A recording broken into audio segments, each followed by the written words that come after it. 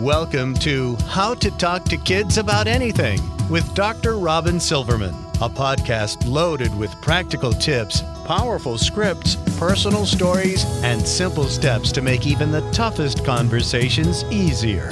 So get ready to get the information you need to make the impact you want from someone you trust, your friend, parenting expert, Dr. Robin Silverman. Hello, and welcome to How to Talk to Kids About Anything, where we give you the tips, scripts, stories, and steps to make even the toughest conversations easier. I'm so thrilled to be your host, Dr. Robin Silverman, child and teen development specialist, author, and speaker, and most importantly, parent of two great kids who give me the opportunity to love, learn, and grow every single day, whether I want to or not.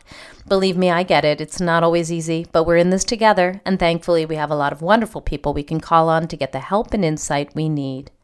Do your children or young teens get nervous, scared, jittery, uneasy, agitated, stressed out? Well, everyone gets worried sometimes. Some people are able to move through worry fairly easily, while others find that worry gets in their way. Does that happen to your kids? In certain situations, it certainly can happen to mine. Some kids worry about school or tests or where they're going to sit at lunch. Others worry about bugs or thunderstorms, bad dreams, or being away from their parents. As an adult, sometimes our kids' worries seem strange or illogical, and we get frustrated or overwhelmed, annoyed, or even worried about their worry. We need some tips and scripts to help our kids tame those jitters, especially when we aren't there to always help them through that worry. Well, we're in luck. My next guest is going to help us talk to kids and help kids understand and outsmart worry. Dawn Huebner, Ph.D., is the author of the award-winning What to Do When You Worry Too Much, the brand new Outsmarting Worry, and 6 other books for children that have been translated into 21 languages and nearing the 1 million mark in sales. This is not surprising because her books are really great. They give you such great insight and also really remarkable tools that you can use right away. Her work has been featured on the Today Show, WebMD, Parents Magazine, and other news and media outlets. Dr. Huebner gave a TEDx talk, a great talk that I have seen myself on rethinking anxiety, and is a popular speaker for both parenting and professional groups. She is based in Exeter, New Hampshire, where she specializes in the treatment of anxious children and their parents. I love your work, Dawn, and I couldn't be more excited to have you here as a guest on How to Talk to Kids About Anything. So welcome to you, Dawn. Thank you so much for having me. Well, I'm thrilled to have you because in my house, we've got some worries that go on. I used to be worried as a kid, and in fact, I remember when my 4th grade teacher had us all reading some signs that were around the room, even towards the beginning of the school year. She said, "Robin, this one's for you." And she pointed to it and I said, "Don't worry." So it was something that I grew up with a little bit, and I see it in my own kids at times. But before we get into the meat of the matter, for those who haven't had the opportunity to read your books or to meet you or see you speak, would you just take a moment to tell us what gets you up in the morning and why you got so passionate about the topic of anxiety in kids? Yeah, so I was an anxious child also, but I didn't know that I was an anxious child. In my family, we didn't talk about nervousness or worry or fear. We had very much kind of a tough it out approach. So I grew up anxious without knowing it. Not surprisingly, I had an anxious child myself. And when my son was little, he developed a number of specific phobias, strong specific fears. One of them was to splinters. And initially, we did what most parents do, which is that we reassured him that he wasn't going to get splinters. And that didn't really do anything. It didn't help him. And the more we reassured him, the more afraid he became about the possibility of a splinter. And the fear morphed into a broader fear of anything made of wood, because anything made of wood, he thought, could make him get a splinter. And so we started to help him avoid touching wood, which is not so easy to do. And the more we fostered that avoidance, not knowing that that wasn't the right thing to do, the more we fostered that avoidance, the more his fears grew. And it got to the point that he was nearly incapacitated. He had a lot of trouble kind of navigating the world, understandably, because there's a lot of stuff made out of wood. And it eventually got to the point that we realized that he needed some help. I was a therapist, but I didn't at that time really know about anxiety and how to best treat it. And we brought him to a general therapist who was really not helpful to us. And it caused me to realize that I needed to take matters into my own hand. And I kind of stumbled upon cognitive behavioral therapy, which was something that I didn't really know about before. It wasn't part of my training in graduate school. But it's the evidence-based way to treat anxiety. And it completely turned things around for my son. Wow. And ultimately for me and in my clinical practice. And it led to the writing of my first book. And what is exciting about this for me is that there's a way to think about and talk about and respond to anxiety that's different from what our instincts lead us to do. But it's so powerful and it's so effective. And it's something that parents and kids can be taught fairly easily. So what gets me up in the morning is that this is exciting work and it really changes people's lives. And I love that. I love being part of that. Wow. And I have your books in front of me, and I just loved reading them and how practical you are. I have so many questions just even listening to that first introduction that you had. So let me first begin with, we know that kids are often afraid of all different kinds of things. We had a dog.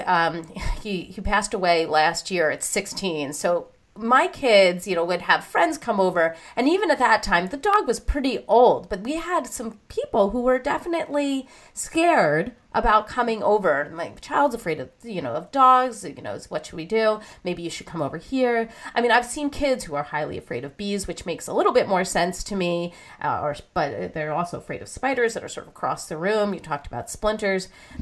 It's interesting because there's so many different kinds of fears, but sometimes anxiety can seem so illogical. Can you tell us why anxiety can be so illogical, like the thing with splinters and wood and all that kind of thing? Right. So anxiety is not about what is happening. Anxiety is about what might happen. And it's anticipatory, right? So children start to think about bad things that could happen. And in an anxious brain, possible is the same as probable. So if something bad might happen, it begins to feel like it will happen, it's going to happen.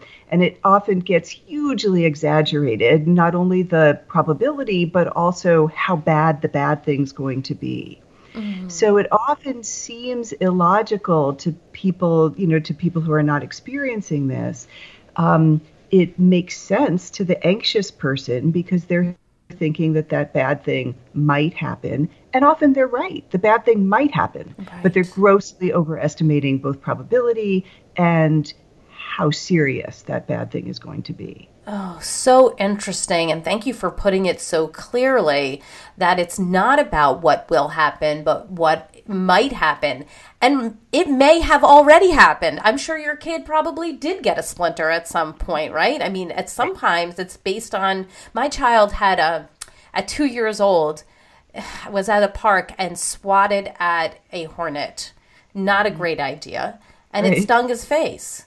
Right. So, of course, now he's actually it's not about hornets so much, but just bees in general, like anything that's like anything that. Flying around his face, I would imagine. Yes. So we all have this thing called safety learning, this mechanism called safety learning. And what that is that when we're in a situation where we've gotten hurt or when we feel like we're about to get hurt, our brain makes a quick imprint of all of the details around that situation. And helps us remember the details to try to keep us safe. It's a protective mechanism. And it's an important one. There are all kinds of ways in which we need that kind of danger learning to happen. But sometimes it can happen mistakenly or it generalizes too broadly. And so we have an alarm go off in our head anytime we're reminded of anything that has to do with the situation that hurt us in the past. So I often see anxious kids that have what they describe as superstitions. So they once threw up and they were wearing a green shirt and they will not wear a green shirt again because they're convinced that somehow that puts them in danger. right? But that's a really good example of danger learning gone awry, right? Right. Right. Well, you sometimes have it go in the right direction where we're like, oh, these socks were lucky, so I'm just going to wear them every time I play baseball. Yes, yes. So very interesting that, people have these illogical fears, but we feel like almost powerless because they seem so illogical to us. And I imagine that parents, and I certainly have gone through this in my head, thinking, how did this fear happen? My daughter gets pre-nervous before the idea of my husband and I going away for a couple of days for business. Then she starts to get a little nervous about us going because we won't be around. Pre-nervous. Nothing's actually happened. But I'm wondering to myself, like, what did I do that made this happen? So can you talk a little bit about how these kinds of fears can start, especially ones that you go, wait, nothing actually has happened that seems like it would make an imprint on my child in that way? Right. So the kinds of things that kids get frightened about or nervous about make sense, right? Your daughter might anticipate that when you're gone, she might miss you. Yes. She might need you. Something might happen. That's logical for her to wonder about those things. Sure. What happens, though, is she wonders about those things, and then a danger alarm gets pulled in her head. And once the danger alarm gets pulled, she begins to not be able to think clearly. So when that alarm gets set off, she can't access the things that she normally knows, right? Her past experiences or things that she's been told, or the fact that there'll be another caregiver there that's going to be helpful to her. She can't access any of that. And so what children tend to do when that danger alarm gets pulled is they avoid the situation or they seek reassurance. And both avoidance and reassurance seeking are tremendously reinforcing, meaning that when a child seeks reassurance, it helps them feel better, or when a child avoids a scary situation, it helps them feel better. But that's problematic because it locks avoidance and reassurance seeking into place. It makes children feel that when they're feeling nervous, the only way they can cope is if they get reassurance or they avoid what they're afraid of. Absolutely, absolutely. And, I imagine there's a temptation as a parent, of course, that you want to help your child. You want to reassure them. You want to maybe even help them to avoid the dog that might be there or the bees that might be, we won't go out now. We'll go out in a little while. We won't go near those flowers. We'll go over here. Just like you were saying, you avoided places with wood. But I imagine that also kind of feeds the proverbial monster under the bed. So exactly, right. So if you imagine, one of the things that's really helpful to do is to externalize anxiety or externalize worry, meaning to think about worry like it's a little creature, like a little beast that's come along and is trying to frighten your child by all of these scary possibilities. And reassurance feeds the worry beast. So it helps a child feel better right in the moment, but it's giving just a big, hearty meal to this little worry creature. And it's making it so that your child is increasingly dependent on the reassurance, and same with avoidance. When you avoid, you're strengthening that idea that whatever it is, the garden or the dog or the bee, is actually a danger. And that feeds the worry beast again. So it's helpful to do this externalizing. It's helpful to name worry. So I see kids who talk about having like germ worm, or somebody creatively calls their worry kebab. It can be named anything.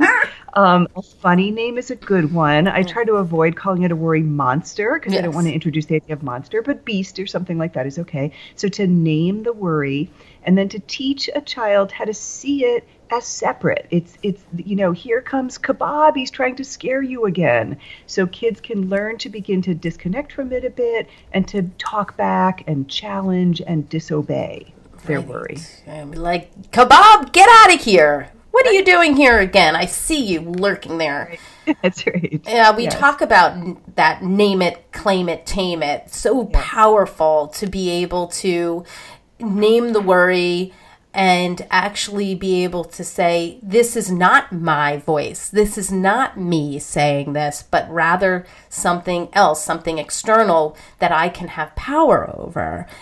So that makes a lot of sense to me.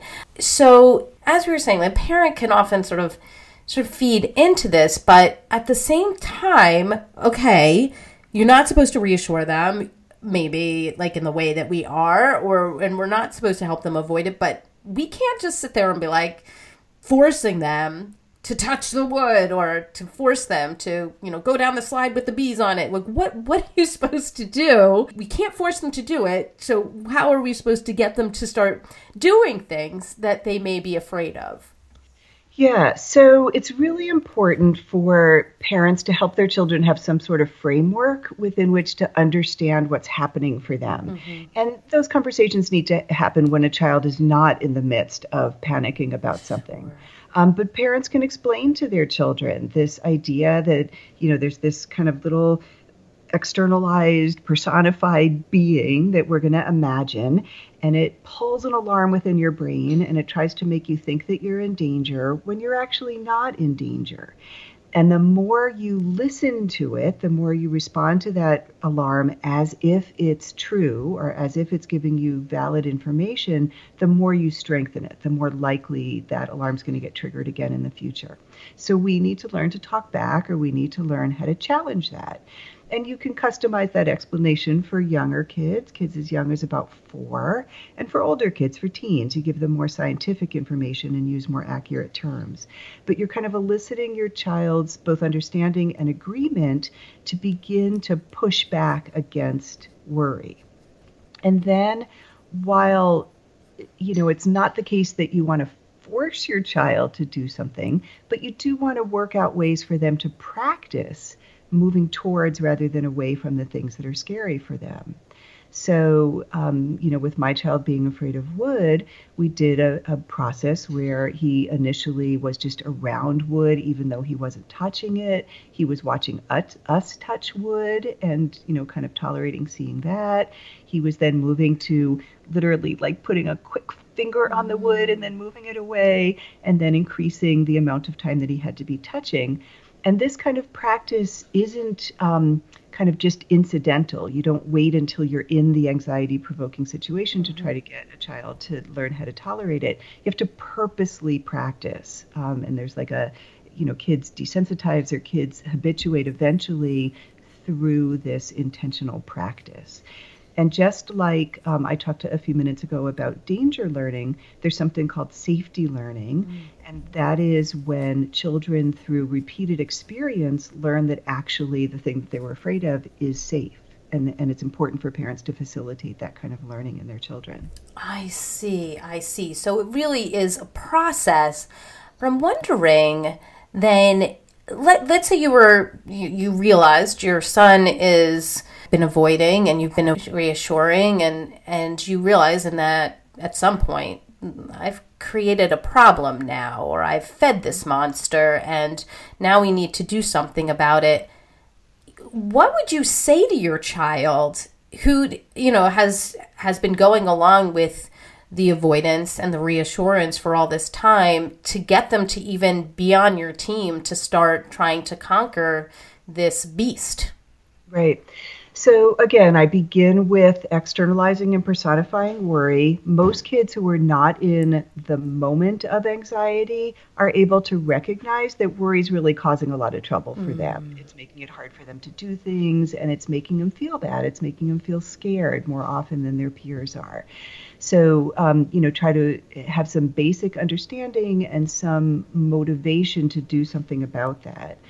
And then the way that I explain exposure to kids, exposure is doing the things that you're afraid of on purpose without all those protective mechanisms and safety behaviors in place. Mm-hmm. The way that I typically explain that is by the process of habituating or desensitizing to something which kids understand because they've all had the experience of jumping into a cold swimming pool and getting used to the water. And that is a perfect example of how we can desensitize or get used to something that's initially uncomfortable for us. So the water in a pool isn't scary, it's cold, it's uncomfortable, right? But if we stay in the water, we just get used to it. We stop registering the fact that it's cold. And we can use the fact that our brains and our bodies are able to get used to things and apply that to whatever it is that we're afraid of. So we can get used to being around bees. We can get used to dogs. We can get used to touching wood. We can get used to anything. And just like in a swimming pool, how to get into the water, you can either jump in or you can gradually lower yourself step by step in. When you're trying to desensitize to something that you're afraid of, you can do it in a plunge-in way, kind of all at once, or you can do it in a gradual step-by-step way. Most kids elect to do it step-by-step, which is absolutely fine. But that's a basic way of kind of explaining to kids why it is that it's important to approach and how that's going to work within their brains and their bodies. Okay.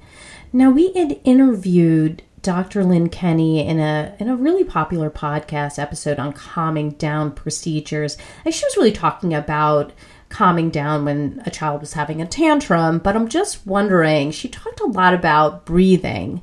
And I was wondering if breathing in a specific way is a way that you suggest is helpful for dealing with anxiety, and how can people do it, and are kids into it? Will it be helpful? What do you think about that?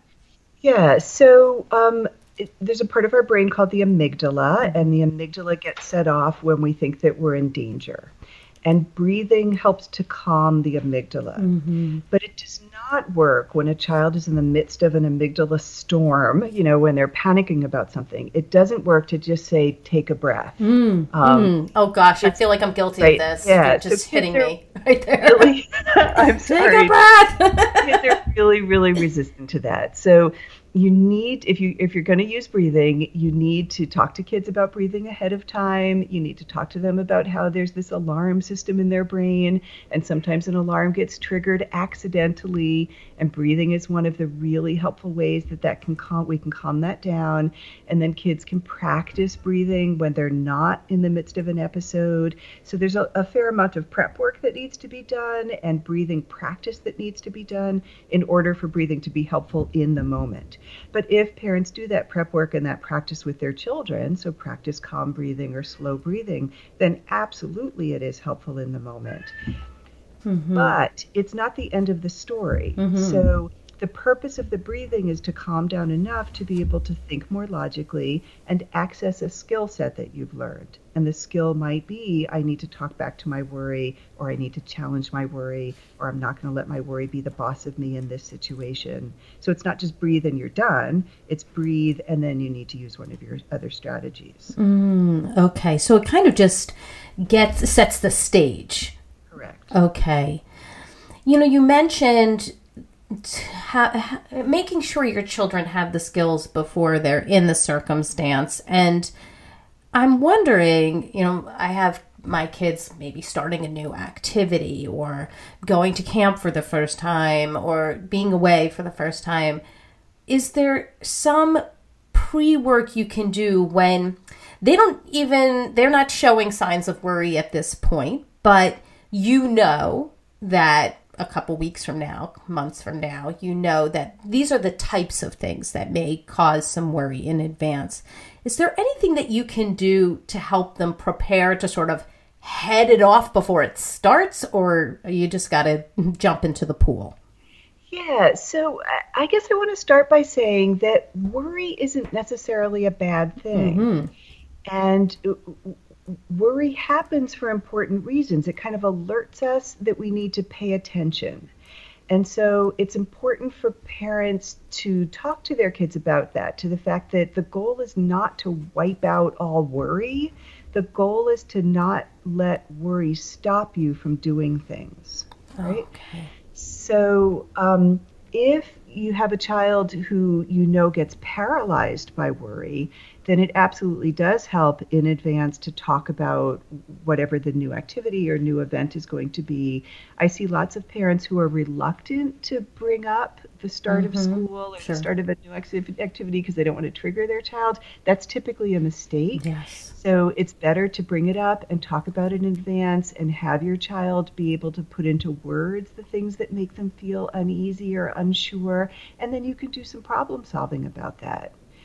But one of the many things that I love about working with kids and parents on anxiety is there's kind of a one-size-fits-all situations set of techniques. So it's not as if you need to kind of have a new approach to different manifestations of anxiety. You kind of do the same thing every time.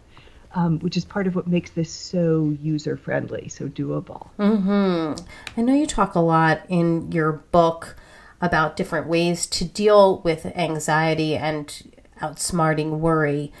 And you mentioned before, you don't want to be avoiding things and sort of helicopter parenting the circumstance.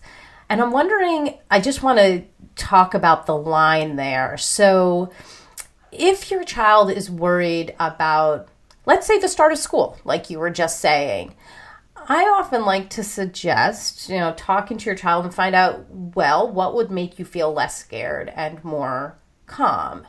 And let's say in my child's situation where they're going to a new activity or a new camp, it would mean let's meet somebody in advance who might be also going to the activity.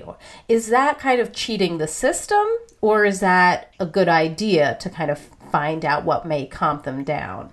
Yeah, that's a good idea. So, it's important for kids to develop an understanding of the fact that we can feel lots of things at once. So we can be nervous and excited at the same time. We can feel unsure and curious at the same time, right? We can feel two things at once. And the more difficult of our feelings, feeling unsure, feeling anxious, feeling nervous, we can decide that we're going to shift our attention or shift our focus to the other things that we're feeling. So, if there's a child afraid about starting school, you can talk about the specific things that make them nervous and help them come up with a plan for how they're going to manage those things. And then absolutely, you'd also want to talk about what are the parts you're excited about, what are the parts you're looking forward to, and then help kids learn how, when the worry thoughts come up, to kind of change the channel or shift the focus I like that. onto the more positive stuff. Love the change the channel idea. Right. That is genius.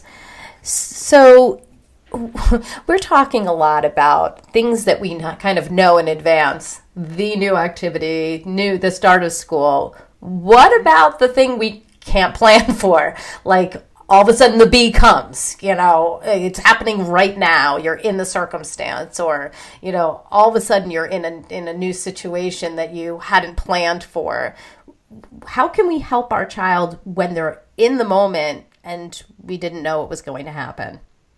Okay, so a child who has no history of a fear of bees might see a bee and get scared in the moment. And most parents are going to help their child move away and quickly reassure.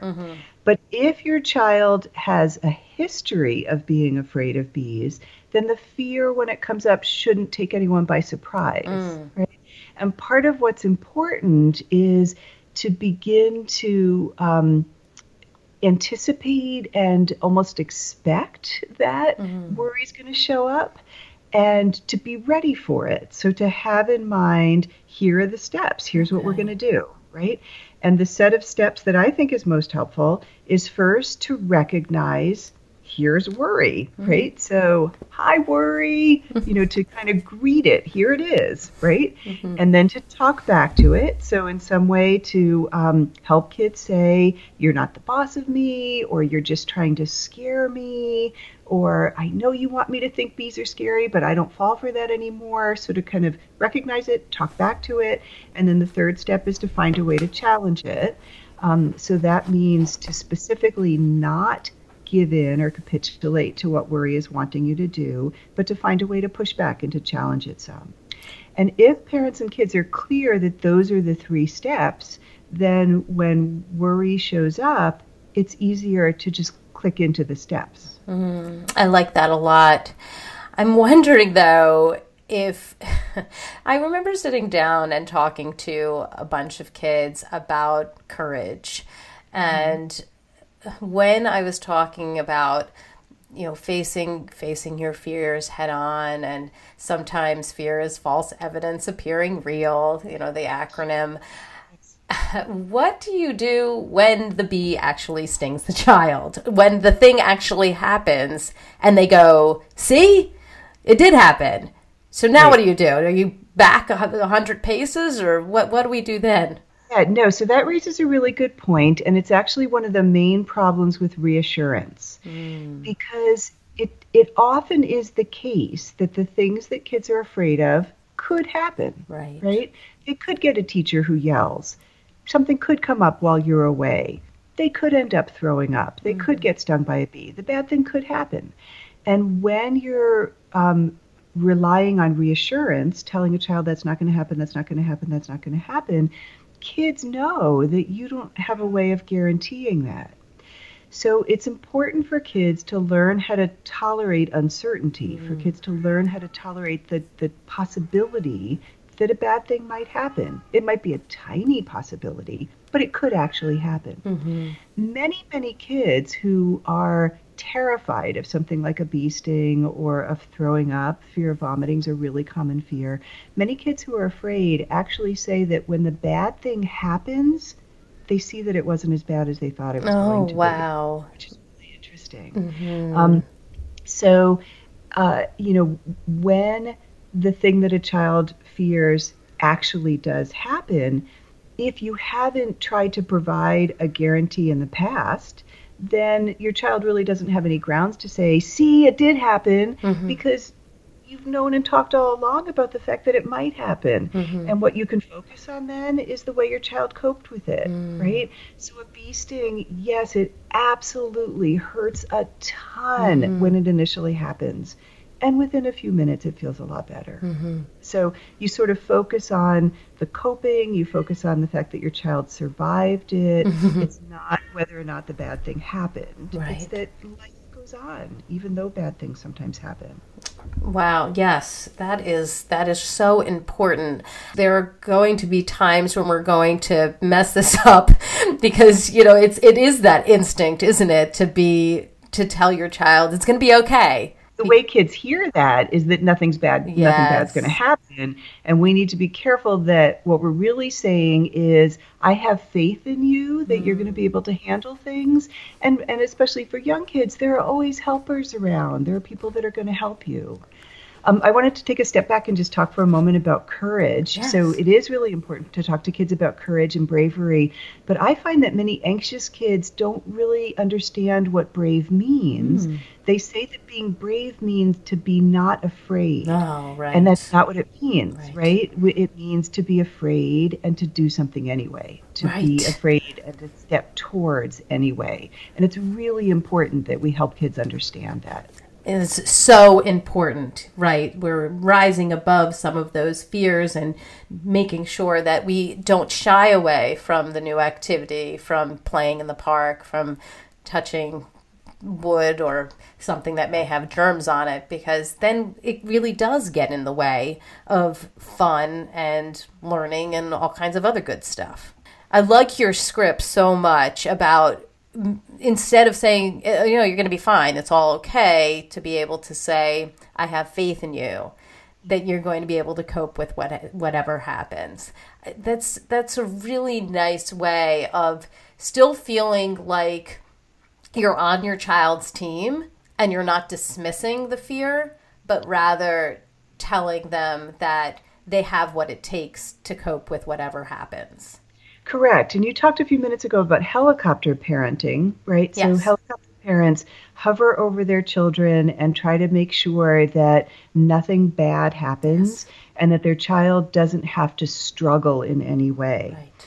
And that is not helpful for kids because it implies that struggle is bad and that you can't cope with being frustrated, having to wait for something, being embarrassed, that those things are so terrible that I'm going to protect you from all of them. And really what we want children to learn is that they're strong and they're resourceful and they're resilient and that they can have uncomfortable feelings and manage those feelings, and they can find themselves in tricky situations and they can problem solve. So we want kids to feel strong rather than to be suggesting in any way that we think that they can't cope. This is so important, this information. And, part of it is a retraining for us. This is not just, helping our child deal with the fear, but really helping the parent deal with the fear as well, because we actually can sometimes get worried about their worries, right? And that feeds the fire. Yeah, so anxious kids trigger their parents. I felt that big time with my son. When he was nervous, I got panicky because I didn't want him to have to be scared, or I didn't want him to be uncomfortable. And so I would start scrambling around trying to make that fear go away, right? And we would both just escalate. I actually did that with anger too. I hated when my son was angry, and I did everything I could to try to have him not feel that way. Yes. Yeah. Yes, I totally get what you're saying, and I know that impulse. So in that moment, as a parent, if we start to feel ourselves get nervous, start feeling like we're about to scramble around, make things better, what should we be doing in our own minds to calm ourselves down and to make sure that we're parenting effectively for our child who is anxious in that moment or looks like it's about to get there? Yeah, so I think one of the single most important things parents can do is pause. So rather than being immediately reactive, I think it's important for parents to take a moment and calm themselves internally. And that might be through breathing, and it might be by talking to themselves in a calming way, but to just pause to get on top of their own feelings. And then to think about, in the case of anxiety, that worry is kind of like a cult leader. Worry really tries to get people to obey to its rules. And parents need to stay clear on that and to see that they're stronger than worry, and they're not going to enter into the cult, and they're not going to allow their child to be a part of that cult. Such a good way of putting it. I have this image right now of, the beast that comes out with this worry, and then of course they have all these sidekicks, right? These come out too. Right. Wait a second, he has an entourage. That's right. But talking about it in that way with kids is really helpful. And kids can draw pictures of it and name it. And kind of introducing that humor helps kids to see something about, wait a minute, this is absurd. Or wait a minute, I don't have to do this. That's really useful. Yes, it's like your Bob is bringing out my Steve. Now wait a second. Right. Yes. All right. Awesome. This is so important. I would love to know your top tip, because you have so many good ones and your books are filled with them. But what would you say is the top tip when we're talking about helping kids outsmart worry? I would say the most important one is to learn to recognize when worry's in the room and to talk back to it, like to not immediately capitulate to it. Because it's not always obvious, right? Like sometimes it sort of sneaks up on you, like some kind of stealth fighter. Right. Well, in my most recent book, I talk about how worry disguises itself. So it can look like boredom. I don't want to do that. I don't like that, rather than I'm scared about it. But yeah, so it is kind of stealthy, but it has a pattern. And, parents and kids who are paying attention can clearly recognize it over time. Right. So that kid who seems like maybe they're being disagreeable or, trying to opt out of an activity, it's not necessarily behavioral. It may be this fear. Absolutely. And it's important to not respond punitively to things like that. So there's this middle ground where you don't want to be overly accommodating the anxiety, but you also don't want to be hard on your child around it. You want to be supportive and empathic, and parents can be coaches to their children to help them use a skill set, a new set of skills. Right. So in that moment, you would call it out and be able to say, this looks like worry sitting next to you and telling you those lies again, right? And then you're prompting them to kind of go down that same path. Yes. Okay. So tell me what the resource of the week is. Where can we go to get more information about you, your books? What would you like us to do after hearing this outstanding podcast today? So parents can feel free to visit my website, which is dawnhuebnerphd.com. And there's a link to my TED Talk. There's a description of my books and my clinical practice. So that's a good way to find out more about me and my work. Excellent, excellent. And I'm sure there's links to the books right there so that they know exactly what they're looking for. Right.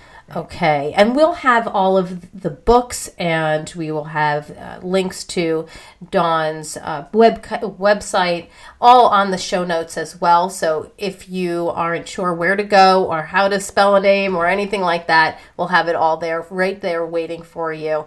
Anybody who's interested in these books, I'll tell you, it definitely is helpful, not just for the kid who is habitually anxious, but I think for any child who sometimes gets nervous here or there, to have some of these skills in your back pocket. So I just want to say thank you so very much for coming on the show. I loved what you said. I mean, I love the skills that you provided, but I also love what you said about the scripting. You know, we have faith in you that you're able to cope with this. What a delightful way of being able to help your child without going down the path of reassurance that kind of backfires in our face. I really love the way you're speaking about worry and the way that you frame it so that we really can become experts in helping our child conquer that worry. Oh, thank you. Well, it was a pleasure, and I'm looking forward to hopefully having you back on the show. We can do some kind of different avenue, because I know that you'll have more to teach us, more books that are coming, and you were a delightful guest. So thank you very, very much. Thank you for having me. Well, I've got my takeaways, and sweet friends, I know you have yours. Let's discuss them. Come up on Facebook, go to the Dr. Robin Silverman page, or let's chat about it at drrobinsilverman.com. or twitter.com/drrobin. And I'm on Instagram now, and I'm posting all over Instagram about these great podcasts with memes that you can share.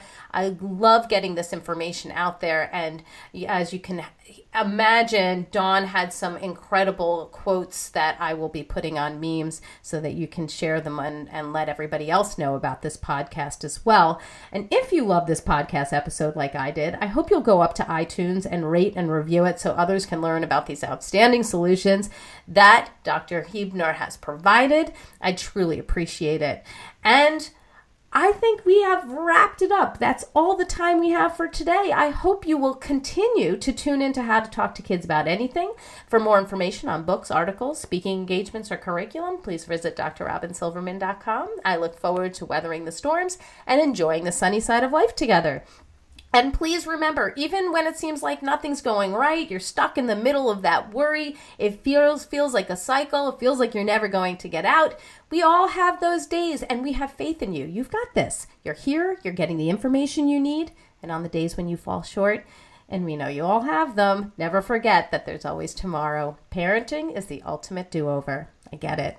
And as there are moments when we doubt our know-how, our choices, and our sweet, sweet sanity, please know you are 10 times the parent you think you are. You really are. Until next time, this is Dr. Robin Silverman with How to Talk to Kids About Anything. Please tune in again and keep connecting through conversation. See you next week. You've been listening to How to Talk to Kids About Anything with Dr. Robin Silverman. For more information on books, articles, speaking engagements, or curriculum, please visit drrobinsilverman.com.